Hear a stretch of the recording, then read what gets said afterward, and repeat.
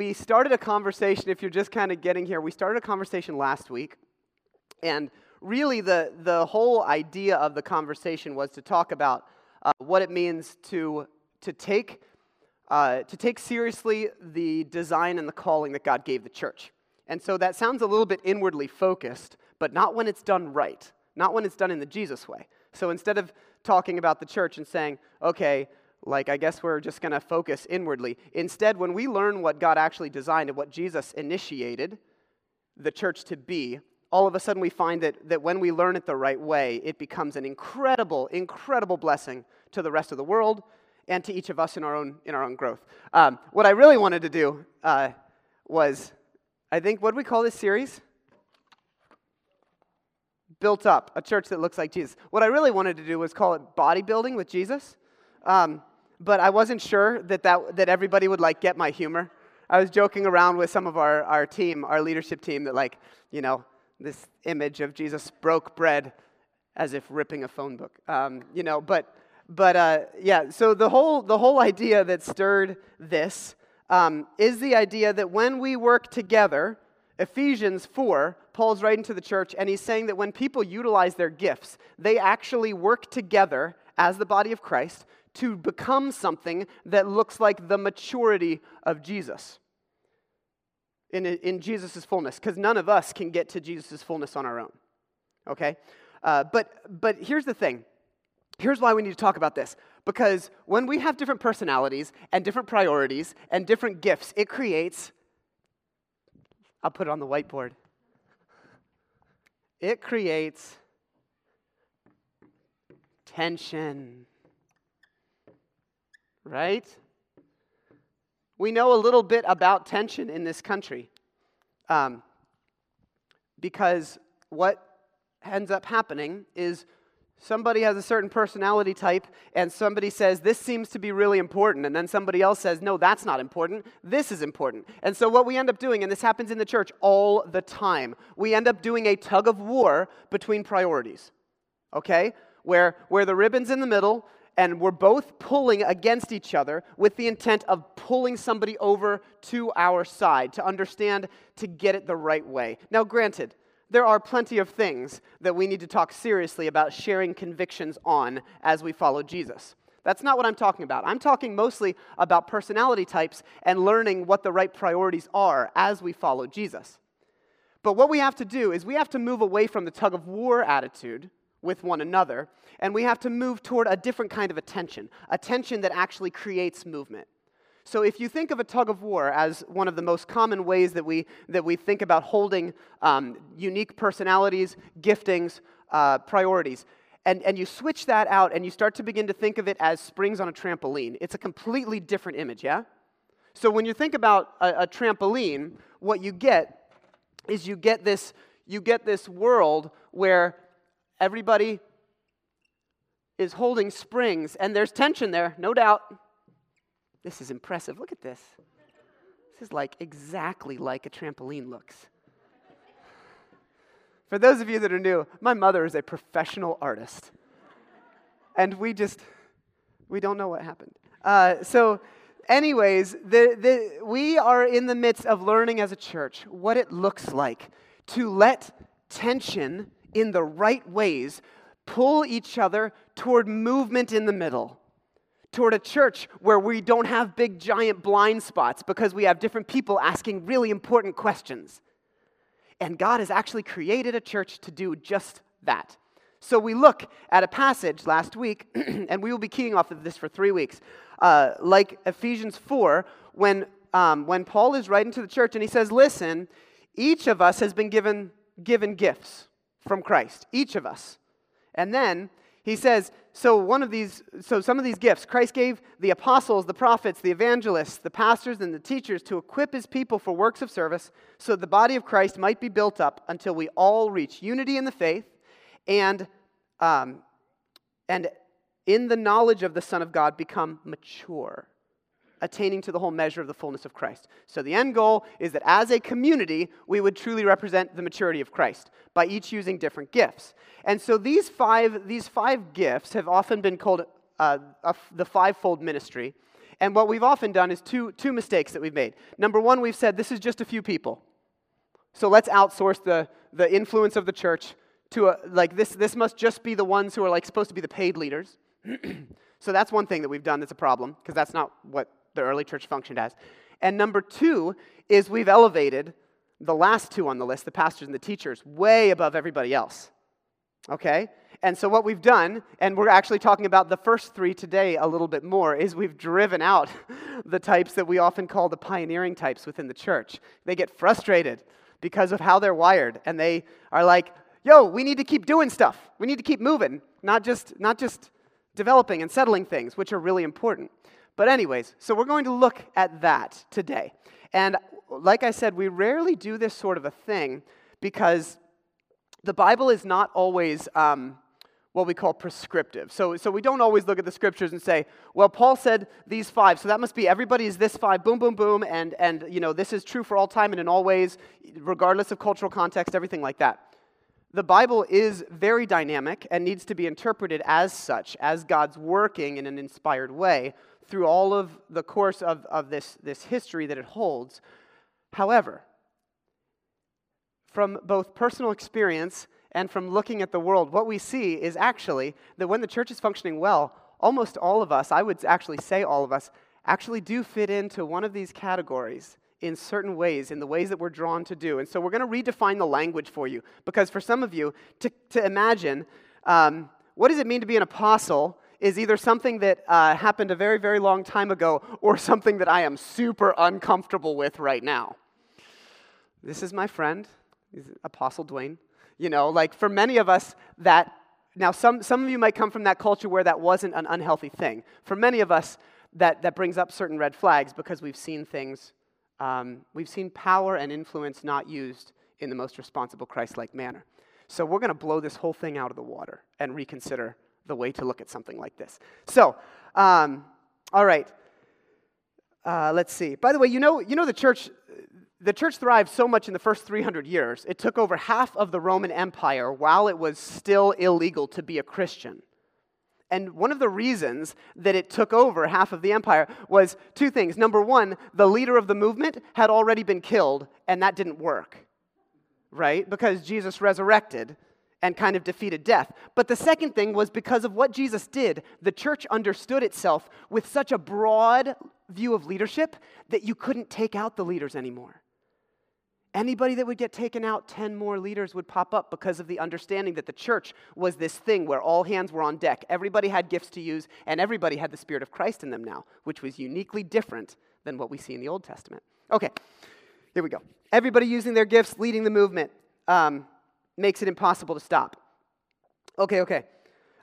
Many years ago when they're not here, my sons, who turned 13 in a month, my twin sons, when they were about 5, I think it was like 2 years being here in Delaware, and we were just getting the church kind of started and organized, and I spent a lot of time, we were meeting on Sunday nights at the time, so I spent a lot of time traveling to other churches and being a guest teacher and preacher and stuff like that. It helped create opportunities for us to have more prayer partners and all sorts of things. But anyways, we had been talking, our church would meet in pavilions, and we'd meet in backyards, and we'd meet in living rooms, and do all this kind of stuff. So my kids actually didn't grow up with the church building being a concept, even though they were part of that until they were like 2 or 3. And we still don't have a church building, although we do have a neighborhood now. Aspire is our neighborhood. But we don't have a building that we own. But we look a little bit more like a typical, maybe, church in many ways now. However, my son was trying to tell me something when he was like 5 or 6 about something that happened earlier that month, and it was at a place. And he said, at the church. And I said, "You mean at our church?" And he said, "No, at the church that doesn't walk." And I was like, "What are you talking about?" And then I realized that, and this is not a passive, like, passing judgment on a building, but his understanding was we went to that church when Daddy spoke, but our church is people, and our church moves, because we move from one place to another, and I started every gathering by saying, "You don't go to church, you are the church. We our church is, going for a hike. Our church is doing this. Our church is doing that. So he said the church that doesn't walk, meaning that other church. And so by implication, Life Path was a church that walks, a church that moves. And that stuck with me. I've written about that, I think, once before. But that image has stuck with me for the last decade. And it's really interesting to embody this idea of a church that goes, a church that actually does things, goes to new places, is willing to be a dynamic presence in the world, a church that is actively out there, moving. And the gifts that we're talking about today are all about what we might call pioneering. They're all about the outward calling of the church. So next week we'll talk a bit more about the gifts that help us develop and be formed in deeper ways. But today is about this pioneering identity. And so like I said, our goal is to look to a passage like Ephesians 4 and look to the example of Jesus and say, all right, so how can we, if the church is designed to have these various wirings, these various gifts given so that we can be built up into the fullness, what does it look like to reclaim some of the things that we've totally distanced ourselves from a little bit and maybe aren't super comfortable with, like the apostolic, the prophetic, and the evangelistic attitudes? Here we go. All right, so we're going to explore those and hop right in. Apostolic is the first thing that we're going to look at. And the word apostle literally means sent one, okay? So to say that someone was an apostle in the scriptures meant that they were sent out, okay? They were sent to do something new, to start new things. So obviously, our most famous one is the Apostle Paul. Oh, there's a lot of ghosting on this whiteboard today. Not great. Gonna have to fix that. So the Apostle Paul was sent out in many different ways to many different people. He began new churches, all this kind of thing. But the heart of an apostle, is to look out and to not just be sent, but here's what we'll do. It's how about this? Oh boy, here comes art again. All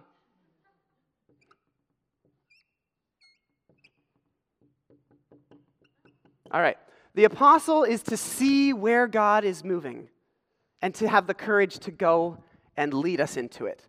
So the apostolic spirit is almost one of the entrepreneurs. You know those people out there in the world who just always have new ideas, who always want to start something new, who always have kind of a vision for something that hasn't yet taken place.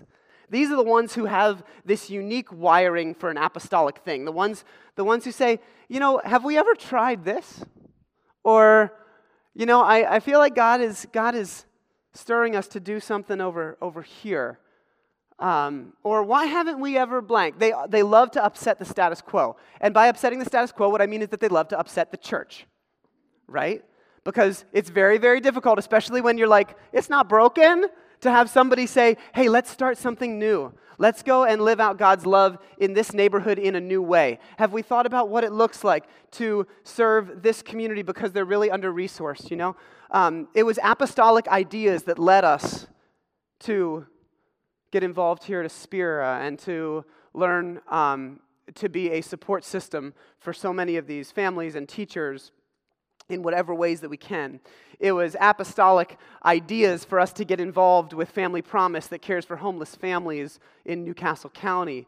It was apostolic ideas for someone to say, hey, I'd like to start a new meal community, specifically for people whose schedules might not work during a typical week. So we're going to meet right here at Aspira after Sunday, even though we've always done it in houses. Instead, we're going to recreate something new, maybe. Let's explore it. Let's dream. Let's risk a little bit. That's the apostolic impulse.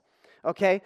So, so the apostle is one who has vision and courage, sent to do new things. What's next? To envision what hasn't been and chase after it. Jesus embodied the apostolic in really clear and obvious ways, right? Our most maybe well-known passage in the scriptures is about God sending his son, right? The idea of a sentness, that Jesus came to do something new, to be something new, to be God in the flesh embodied, to reveal God's heart in a new way and call people to a new way of understanding God, to a new way of relating to God, and to a new way of relating to each other, honestly, and the world. And so in Luke 4, after Jesus comes out of the desert and he gives his first public words in the Gospel of Luke, what he says is the Spirit of the Lord is on me. He's reading from Isaiah 61. And he says, one of the things, he says, God has sent me to proclaim freedom for the prisoners. Sent me. So there's this idea of sentness that's a part of Jesus. But the interesting thing is that after the resurrection, after the death and resurrection of Jesus, when Jesus sees his disciples again in John 20, one of our favorite passages because it's so central, one of the things that Jesus does is the post-resurrected Jesus gathers his disciples together. Well, they're already gathered together. He joins them through a wall, by the way, but that's a whole different topic, about post-resurrected body of Jesus and how unique and interesting it is, which probably has implications for what it means for us to be the body of Christ. Not like walking through walls, but metaphorically in some other way. Anyways, Jesus looks at them and he speaks words of peace, and then he says this, as the Father has sent me, so I am sending you. So the impulse, the apostolic impulse of being sent out is one that is continued from Father to Son to church through the Spirit. Okay? This is the movement of God. Father sends the Son empowers the church with the Spirit and sends them out. And so there's so much beauty here in seeing this. Jesus was sent to bless the world, and we are sent by Jesus in the same way. So therefore, God's kingdom is this kind of never-ending process of sending one another out to be agents of love and reconciliation. All right? And in our meal communities, which just launched last week and are happening again today, later today, in our meal communities, one of the questions that we often invite you to reflect on is, how are you being sent by Jesus? How are you being shaped by Jesus right now? And how are you being sent? The core questions of discipleship. Where's Jesus speaking to you? Where's Jesus changing you? And where's Jesus sending you? Because we are a sent people. Now, some people are going to be wired for that more than others, where it comes more easily. And we need you. We need you to lead us, to give us great ideas. By the way, some of your ideas aren't going to be that great. And so part of your job is to discern which are the good ideas and which are the God. Actually, you're allowed to just toss them out. The role of the church is to decide which are good ideas and which are God's ideas. It's not all up to you. That's the beauty of this. So good, so beautiful. So for us to create a healthy environment for those of you who may be wired in the apostolic way, here's what needs to happen. We got to give each other permission to risk and fail, first of all. We have to give each other permission where we can do new things, and it is okay if we fall on our face as we try to love well, as we try to pursue Jesus, as we try to reach out, whatever. Like, it's okay to fail. Secondly, we've got to give each other freedom to think outside the box and upset the status quo. All right? Comfort is like one of the church's greatest downfalls because we just like things the way they are. You know? We often have asked the question of what might God be doing embedding a church like ours in a school like this with both the cultural realities and the needs, and then God giving us so many of you wonderful people who speak Spanish, either as your primary or as your secondary language that you became fluent in. I mean, it's so funny. I think we have, 4 people that lead worship regularly. Ben was up here this morning leading us, and he's one of the few that actually doesn't speak Spanish fluently, and he was leading us, as well as Brenda today, so wonderfully in expressing ourselves in the beauty and vastness of God's cultural color. So anyways, what might it be for us to keep making space for new questions? And we have to understand that when things are even good, there are going to be some people who just get itchy. And that's great. And we have to say, it's okay if you get itchy feet to try something new. Like, we welcome those ideas, those questions. And we understand that's part of who you are, and it's good for us as a community. But all of us are called and created in some way to live out this attitude of sentness, knowing that we can live freely. Because the tomb is empty, and there is grace. And we have all of life forever ahead of us. And we can live with open hands and open hearts and a willingness to risk because we have nothing to lose. So, Your worth isn't tied to what you accomplish, in other words. So it's okay to be a little bit risky. Here's the big question. I should have written this down. I'm just going to say it like 2 or 3 times real quick. The question that the apostolic folks ask the church, this is important, is, are people being awakened to what God's doing next? That's the question, or something along those lines. So they're always saying, hey, do we have eyes on what God might be stirring next? Are we awake to that? Are we alert to that? And we need people in the church to ask us those questions so that we don't become complacent or miss out on what God might be desiring. Okay, that's apostle. Prophetic. Let's talk about the next one. I think this one's great. Prophetic people and the gifts of a prophet are uniquely wired as people who have a sensitivity. Are you going to get this one? Let's see. Oh, this one's hard. I'm going to have to put it on a face. All right. I don't know how to draw ears without a face. Okay. So, they are uniquely wired to be able to hear God's voice, right? To hear what God is speaking. And because of such, they have an incredible heart for integrity. And in the scriptures, this comes out in 2 primary ways. Integrity for authentic worship and prayer, and integrity for caring for the poor and the oppressed and the marginalized. That is the role of the prophets. Okay, just read them in the Old Testament. But here's the interesting thing. So this priority of turning back to God in honest love and being people of true justice. In the Old Testament, the prophets were a direct mouthpiece of God, right? Thus says the Lord is one of the kind of overall most numerous statements that's repeated, most repeated statements in the scripture. But here's what's interesting that happens. They would give words of kind of divine judgment or divine deliverance for disobedience or obedience, and they were expected to speak perfectly, or else they were a false prophet. And it's not good if you are labeled a false prophet in the Old Testament. It does not end well for you. Okay? So this is what the prophetic experience was in the Old Testament. Direct mouthpiece for God. Very strong words, often of judgment. And expected to speak perfectly, to get it right, or dire consequences. So here's what happens. This is so cool. Jesus changes this. All right? And here's how Jesus changes this. First, Jesus is the purest of all of the prophets, right?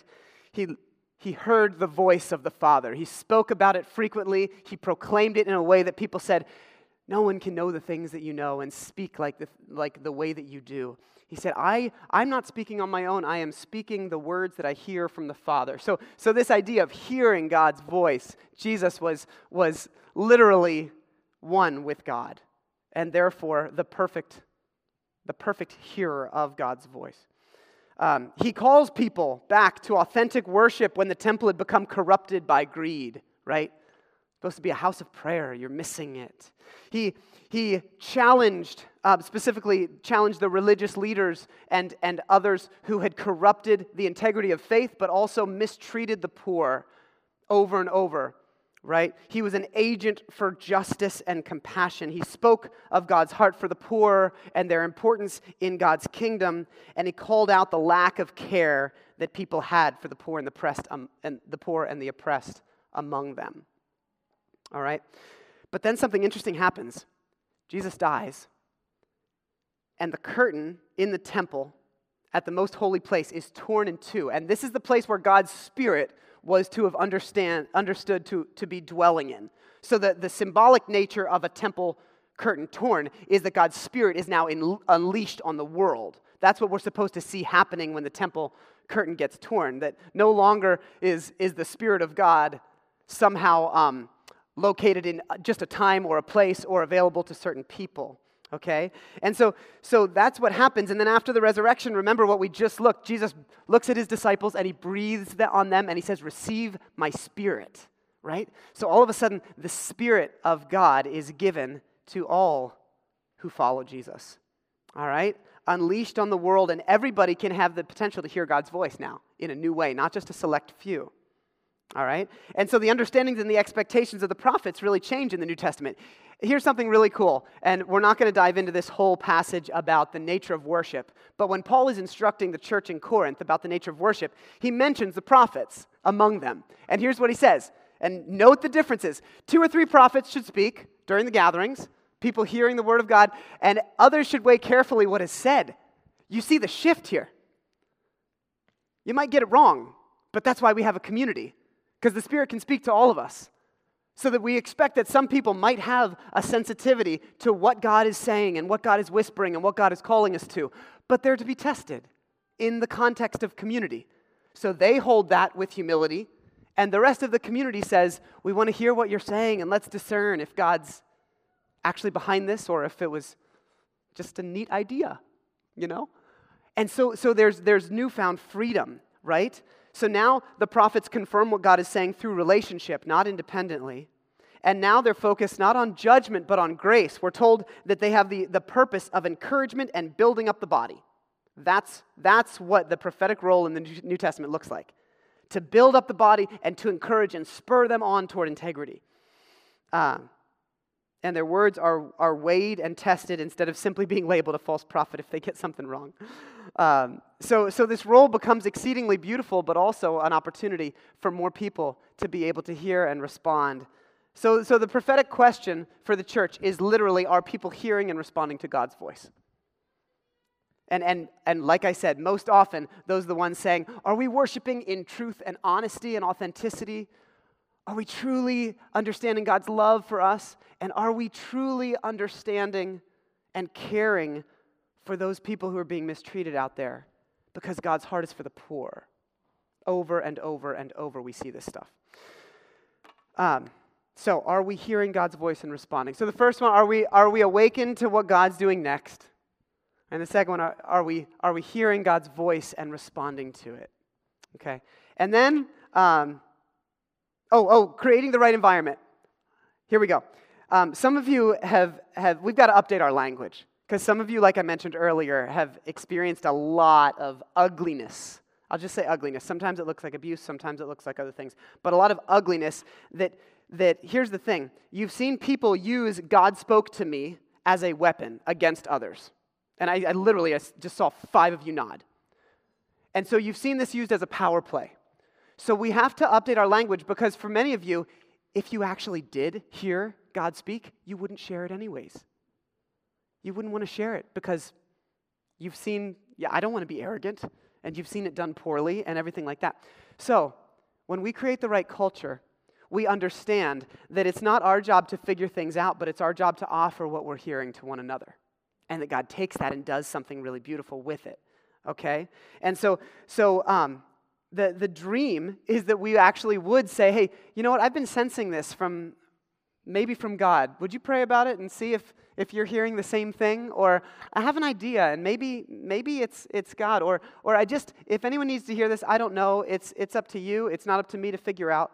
But I have this thing to offer. I did not grow up in any type of charismatic background. But I've had moments where, with humility, other people have heard a unique encouragement from God and shared it with me, but in a humble way. And say, hey, I just had this image. I was thinking about you, and I don't know if it's helpful. You'll get it. You'll get it. If it is, if it's not, that's fine. And oh my goodness, I was able to receive it because it was brought with humility. And it was profoundly encouraging to me. So we have to be willing to kind of take risks here and step out if we hear God's voice and do it with humility. Okay. And also, people wired in this way are a little bit zany. They're super passionate often, and sometimes they're a little much for people. So we have to understand that these types of wirings are, we've got to make space for it. Because sometimes if somebody, and by the way, some of you that are artists, you tend to fall into these categories a lot. Because you use art and imagery to reveal truth. And so we have to make space for each other and be like, yeah, it's okay that you're odd. Because you're only odd to me, and I'm odd to you. And so the idea of oddness doesn't exist anyways. Okay. All right, let's keep moving. Evangelistic overview. Okay. Evangelistic overview. Do you know anyone who, once they go out to dinner, love telling everybody about where they went and what dish they had because it was so great and you all have to try it now? Right? They're posting pictures, they're sending a text message, they're saying, oh my gosh, have you been to this restaurant? You've got to go here, and here's the exact thing that you have to buy, and I know it's going to be great because I loved it, and you're going to too. And I mean, sometimes you could be like, yeah, I'm not going to go there, but I appreciate your recommendation. But other times it's like, oh, that's great, I'll try that recipe, or I'll try that movie, I'll go see that because it's great. And some people just love sharing good news. It's contagious. They experience something and they want others to know about it. And they're great at telling the story. Evangelists are people that God has wired to live out good news through proclamation and through storytelling and through demonstration with their lives. All right? So I'm gonna write with let's see. I'm gonna put a mouth here.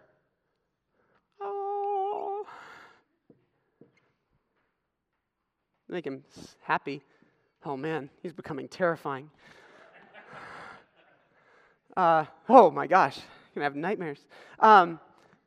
If you want a really terrifying thing, look at what the Kids Life Kids face body thing ends up looking like today. Bethany showed me this morning, and that is far scarier than anything that you're gonna see today. And I'm serious, it's terrifying. It's like, that is not a child of God. Like everything is, there's not a person in the world that looks quite like, yeah, you can ask your kids. Okay, I think I probably just got myself in trouble there in so many ways. All right, let's talk about this good newsing, okay? Literally, evangelist, the word comes from euangelion. The English word translated is gospel. Gospel is good news, right? So the good news, according to John, Matthew, Mark, and Luke, is what we have with us. And so what that means is we receive an entire story when we receive the good news. People who are wired evangelistically love helping people take the next step in their experience of good news, okay? Jesus was this incredible proclaimer and demonstrator of good news. He noticed... He proclaimed a lot, but his life was a demonstration of a story that was worth living, okay? So the idea of an evangelist is somebody who loves to draw others in and say, come join me, come experience this with me. But their body, their life lines up with the words that they have and the words that they're telling. Jesus lived out his proclamations. He ate with tax collectors. He didn't just say people mattered, right? He touched lepers. He fed hungry crowds. He healed the sick. He empowered the marginalized. He proclaimed the good news of God's grace and forgiveness. The story was told and the story was lived. And of course, he lived out the ultimate expression of love, the giving of his own life. And the story was so good that it drew a lot of new people to it. Now, there's another story that I'm just going to give a quick overview. It's in Acts 16, and Paul and Silas are in jail. And Paul was maybe, outside of Jesus, best ever at living out an incredible story. And so Paul and Silas are in jail because of preaching the good news. And what ends up happening is there's an earthquake that we don't really know where it came from, but we assume it's intended to free them from jail. But the ground shakes as here's the first thing. In jail, they are singing and praying. And everybody else is listening to them because they're like, that's odd. That's a different kind of story than I'm used to, all right? And so anyways, in the midst of prayer, in the midst of praising God, there's this giant earthquake and all of the doors fly open. And the jailer knows how this story ends. And the jailer knows that this story ends in shame and punishment. And so the jailer is about to kill himself because he knows that he can't overpower all of the prisoners. There's too many, the doors are too open. This does not end well. This story ends with my defeat in some way, and so I'd rather kill myself right now. And so in the midst of that moment, the jailer's about to kill himself, and Paul says, hold on, we're all still here, we're not going anywhere, your life matters. Paul says, we'll stay in jail if that's going to save your life. Don't do this. Don't worry. We'll listen to you. And in that moment, the jailer realizes that there is a better story out there than one that he has ever lived. And his response is literally, "Gentlemen, what do I have to do to be saved?" Because they've been singing about the rescue of God. And they tell him, and they invite him to follow Jesus, and he trusts Jesus, and he gets baptized, and he invites them over to his house, and he serves them dinner. And all of a sudden, he starts to live the better story that he heard earlier. The story of hope, the story of compassion, the story of community. You see what happens? This is what a gifted evangelist is so good at, inviting people into a better story that is centered on Jesus and the hope that God has for the world. And so we need people who love to proclaim and live out the good news and invite people into that. The evangelistic question for the church is, are people hearing good news and responding to it? Are we embodying good news? Do people hear it? Are they getting it? Are they responding? So, it's possible to be immature in all of these, okay? It's possible anytime that we seek to live out these priorities or the ways maybe that God has wired us, it's very possible to get it wrong and to be immature. So here's where we can practice immaturity in these kind of pioneering gifts. Number one is the assumption that every idea, every stirring, or every impulse must be from God without community discernment. That is not the way of Jesus or the way of the New Testament. That leads to arrogance and it leads to wounding others. Okay? Second is the idea that the outward expressions are the only things that matter in the church. That the only things that matter is that we're out there doing great stuff, instead of the fact that Jesus also prioritized what's being formed within us and how we are being transformed and changed by the Spirit of God, becoming more like the character of Christ within our hearts and caring for one another within the church. Sometimes say the only thing that matters is out there. Unfortunately, most of the time the church has been on the opposite side, where the only thing that matters is in here. But sometimes these types can say, we don't need relationships. We don't need friendships. We just need to go out there. But we do. We're not intended to do any of this alone. And that's really one of the third pitfalls, that we don't need others. You just go out and get things done on our own. And those who are wired to develop and to support get overlooked sometimes. Really, all this stuff is just about the need for humility as we live out the calling to go and be people of movement. So the calling is to be a church that is willing to move when Jesus stirs us to move. That means that we are a people who are willing to take risks.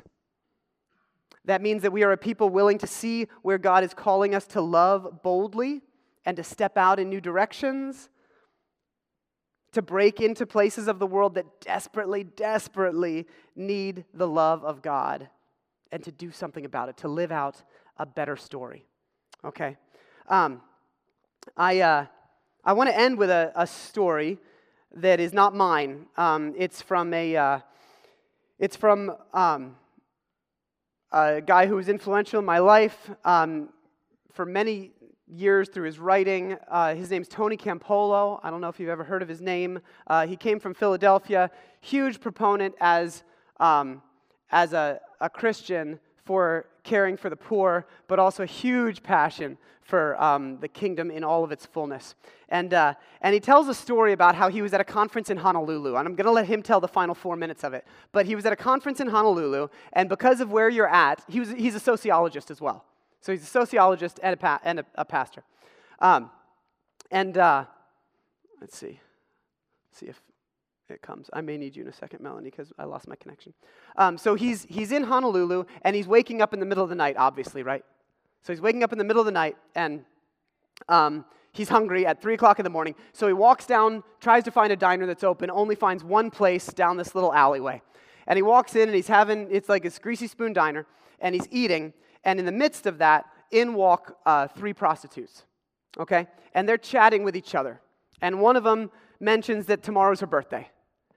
And the other one looks at her and kind of sneers and says, "What do you want me to do? Bake you a cake?" And she says, "Why you gotta be always putting me down? I've never had a party before. I was just saying that it's my birthday, that's all." And he hears this, and he gets this idea. So they leave, and he talks to the owners, and he says, "She come here a lot?" And he says, "Every single night." He says, "Okay, tomorrow night we're going to throw a birthday party for her here." Okay? And so this is the story of what happened in that moment. All right, and I'm playing here because there aren't really kids, and there's a little mild language, but I believe that you can handle it. And so just go ahead and listen into this story for 3 or 4 minutes. Strung it across the place, made a big sign that said, "Happy birthday, Agnes," put it on the mirror behind the counter. I had the place spruced. Jane, who does the cooking, got the word out on the street so that by 3:15, every prostitute in Honolulu was squeezed into this place. I mean, people, it was wall-to-wall prostitutes and me. 3:30 in the morning, the door opens. In comes Agnes and her friends. I got everybody poised, everybody ready. The minute she walked through the door, we yell, "Happy birthday, Agnes," and all start cheering like mad. I've never seen anybody so stunned in my life. Her knees buckled. They steadied her and got her and sat her down on a chair. And we started singing, "Happy birthday, happy birthday, happy birthday, dear Agnes." And when they brought out the cake, she lost it and started to cry. Harry just stood there with the cake, and finally he said, "All right, Agnes, knock it off.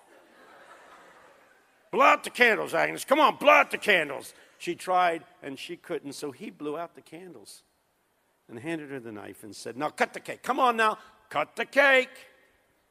She sat there for a long moment, and then she said to me, "Is it all right if I don't cut the cake?" She said, "What I'd really like to do is take the cake home and show it to my mother." I said, "It's your cake." She stood up. I said, "Do you have to do it now?" She said, "I live 2 doors down. Let me take the cake home. I'll bring it right back. I promise." She picked up the cake. She pushed through the crowd and out the door. And as the door swung slowly shut, dead silence. The whole group was stunned. I didn't know what to say. Finally, after a few uneasy moments, I said, "What do you say we pray?" It's weird looking back on it now. A sociologist leading a prayer meeting with a bunch of prostitutes at 3:30 in the morning in a diner in Honolulu was the right thing to do, and I prayed that God would deliver her from what dirty, filthy men had done to her, usually starting like at, when they're about 12 or 13, and then they're ruined and hurt. And when I finished praying that God would make her new, that God would give her back everything that had been taken from her, I said amen and lifted my eyes, and Harry was right in my face. He said, "Hey, Campolo, you told me you were a sociologist. You're no sociologist. You're a preacher. What kind of church you belong to?" And one of those moments when you come up with just the right words, I said, "I belong to a church that throws birthday parties for whores at 3:30 in the morning." I thought that was a clever answer. I'll never forget his response. He looked back and he said, "No, you don't. No, you don't." He said, "I would join a church like that." Wouldn't we all? Wouldn't we all join a church that threw birthday parties for whores at 3:30 in the morning? I got news for you. That is the kind of church that Jesus came to create. He came to create a church that was filled with people that move out into the world and bring celebration and joy into the lives of those who have nothing to celebrate and have no joy, to bring celebration to those who are brokenhearted and beaten down, to lift them up and give them some joy in their life. That's what you are called to do. You are called to be agents of God, to spread His love and His joy into a loveless and joyless world. That's what you're called to do. And if you surrender to Christ and let Him cleanse you and let the Spirit fill within you, His Spirit will constrain you, says Scripture, constrain you, drive you to do loving and joyful things in a world devoid of joy and love. Do you hear me?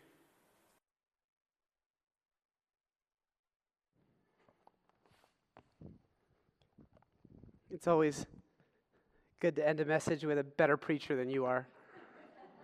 Man, that guy. And he's still going, too, 20 years after that. I want to remind you that sometimes stories like Tony's can feel a bit out of reach. But for us to be a church that's willing to move, it doesn't look always like really wild storytelling moments. It looks like the little moments of being bold enough just to say, hey, can I pray for you? Or, hey, I was thinking about you the other day, and I just felt like God was stirring me to just ask, how are you doing? Whatever this might look like, right? Of saying, hey, I don't even know how to do it, but I think God's calling us to do something more for the kids here at Aspira that have to live under the poverty line. You know, like what does it look like to just be willing to put ourselves out there and say, hey, what if we do a little more movement? Where might God be doing something? So don't be afraid of it, all right?